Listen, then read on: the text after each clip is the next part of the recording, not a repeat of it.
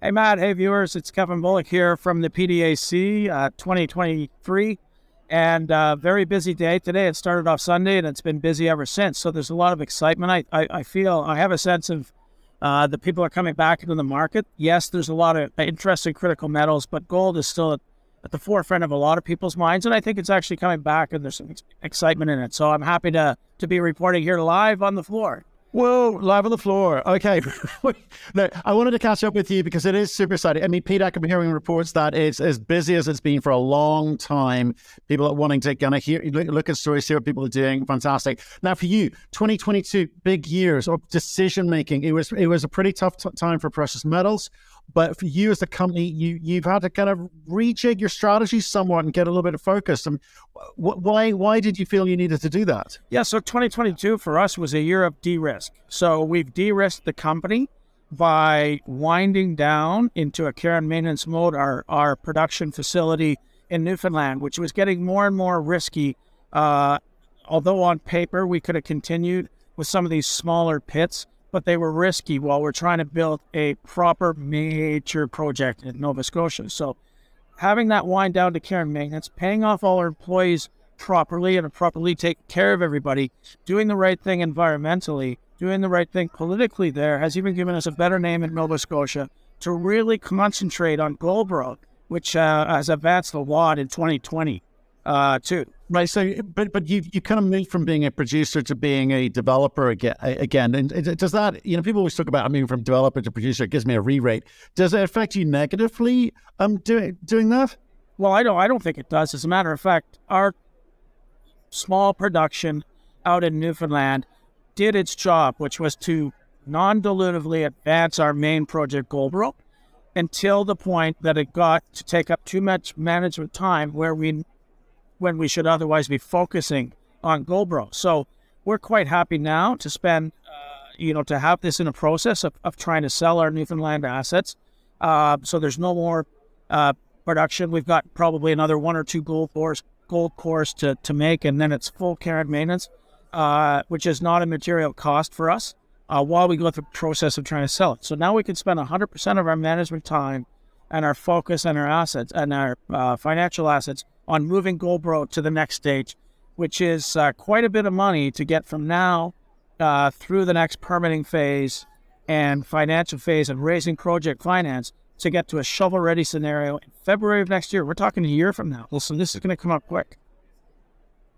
To that extent, we need to do about $30 million Canadian worth of work to get our final permits, to buy private land, to do geotechnical drilling, to further advance the project to final permits and project financing. So instead of diluting shareholders, we ended up doing a financing with a company called Nebari, which is non-dilutive. It doesn't affect any project financing capabilities for us, and it really is a true bridge instead of diluting the company to get to a point whereby when we do project financing, it'll take out this bridge loan. Right. Okay. So the cost of money is always important here, and you've got a decision to make between diluting shareholders, and that's the kind of negative connotations that has, or doing the bridge, which is kind of well, tell me about it. Is it an expensive debt facility? Yes. Every high risk debt facility, in other words, pre-permit, very high risk, is going to be expensive. However, with what's available to us, it's very, very cheap. So we had a choice. We have to raise 30 million Canadian. Could we do that through equity? Maybe, maybe not.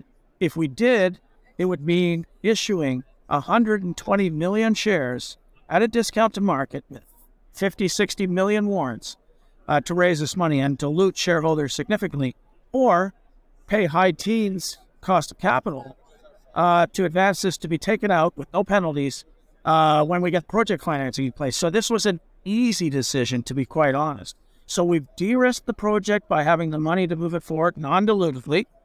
We've de-risked the company by putting Point Rousse on care and maintenance. And we're now 100% focused on the highest grade, undeveloped open pit on the east coast of Canada, which is gaining a lot of attraction.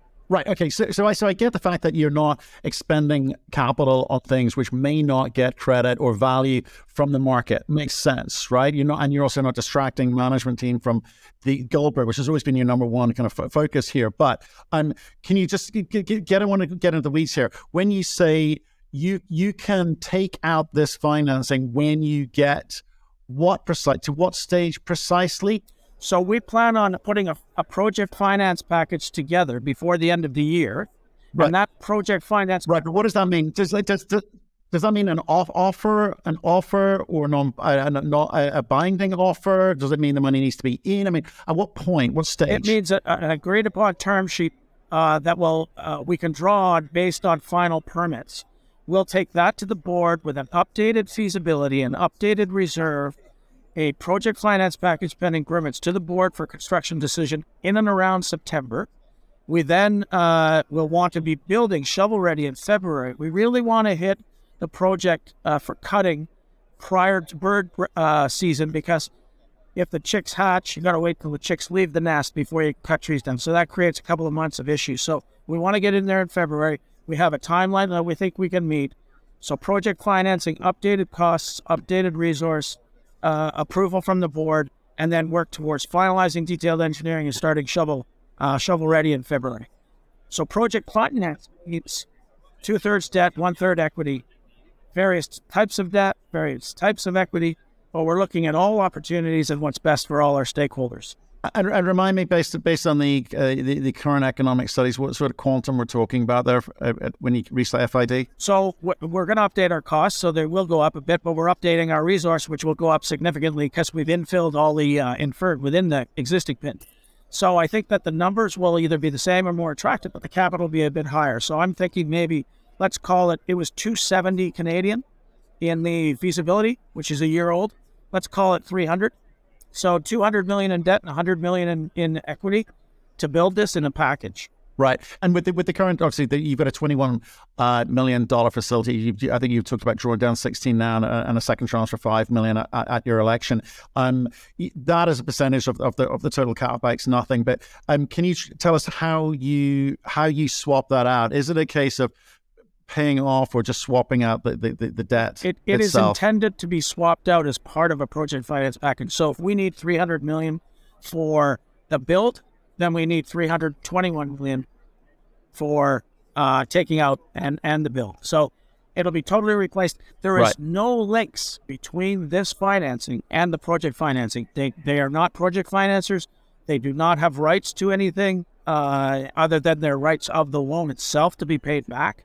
So once it's taken out, or even now, it doesn't give them an advantage for project financing because that's not what they do. So it is totally separate from it, and it is a true bridge, high interest rate. It's for a maximum of 3 years, and we plan to take it out in a year with no penalties. So it really isn't going to cost us anywhere near as much as diluting the company at these levels. Okay, so your expectations as shareholders to see this as a positive move on your behalf because you're looking after them. And remind us of some of the basic numbers again for people looking in this afresh. Timeline to production, timeline to FID, and then into production, i.e., then cash flow is what? So we want board sanctioning in September of this year, shovel ready in February, a 20-month build. First gold pour in December of 2025 as a Christmas present to shareholders is what we're trying to do. Okay. So that looks and feels good. Now, in the context of last year, again, we talked about that backdrop of last year and lessons learned and changing of strategies, etc. Your expectation for how to play this year is what? Obviously, focus is great. Getting the money in place is great. But I've heard the word agile and nimble and responsive as well from a lot of CEOs. What's your expectations? So we absolutely want to build this. We are not putting lipstick on something and trying to sell it. We are being honest with the costs. We are doing everything we can to make this the appropriate costs, the appropriate opportunity, the appropriate risks, identify all of them, mitigate them, and move this forward. And while we do that, on the Lassonde curve of discovery and then development and production, you have this flat line. We plan to stick a wedge in that flat line, and that is drilling to the west of the current resource to show that this thing will grow. And to that extent, Matt, within the last 2 weeks, maybe it was a week ago, maybe it was 2 weeks ago, I'm foggy on all this conference season flying around, but we announced our first results drilling west of the current resource, and we hit exactly the same type of mineralization as what's in the current pits. So when we talk about the potential at depth that we've talked about in the past, that will easily extend the mine life. But when we talk about the potential near surface to the west on strike, you could actually increase throughput. So 100,000 ounces a year is kind of like the minimum that people get interested in this space. It's good. It's great. I'm more interested in making money than size. So it's great that it's high grade and it has a great margin. However, after that, the expansion potential of this deposit to the west and the potential expansion throughput to create higher 150, 200,000 ounces a year is absolutely there. This is a world-class deposit. Well, look, I'll catch up with you when you get back from the conference. I can hear it's getting busy there. A lot of noise in the background. People excited to tell their stories. We will catch up with you when you get back to base and kind of dig into the weeds a little bit more with you. I'm excited about the exploration potential of Goldboro, but obviously I think people want to see you get into production and you're making strides towards delivering that. Good to see you, Kevin. Stay in touch. Good to see you.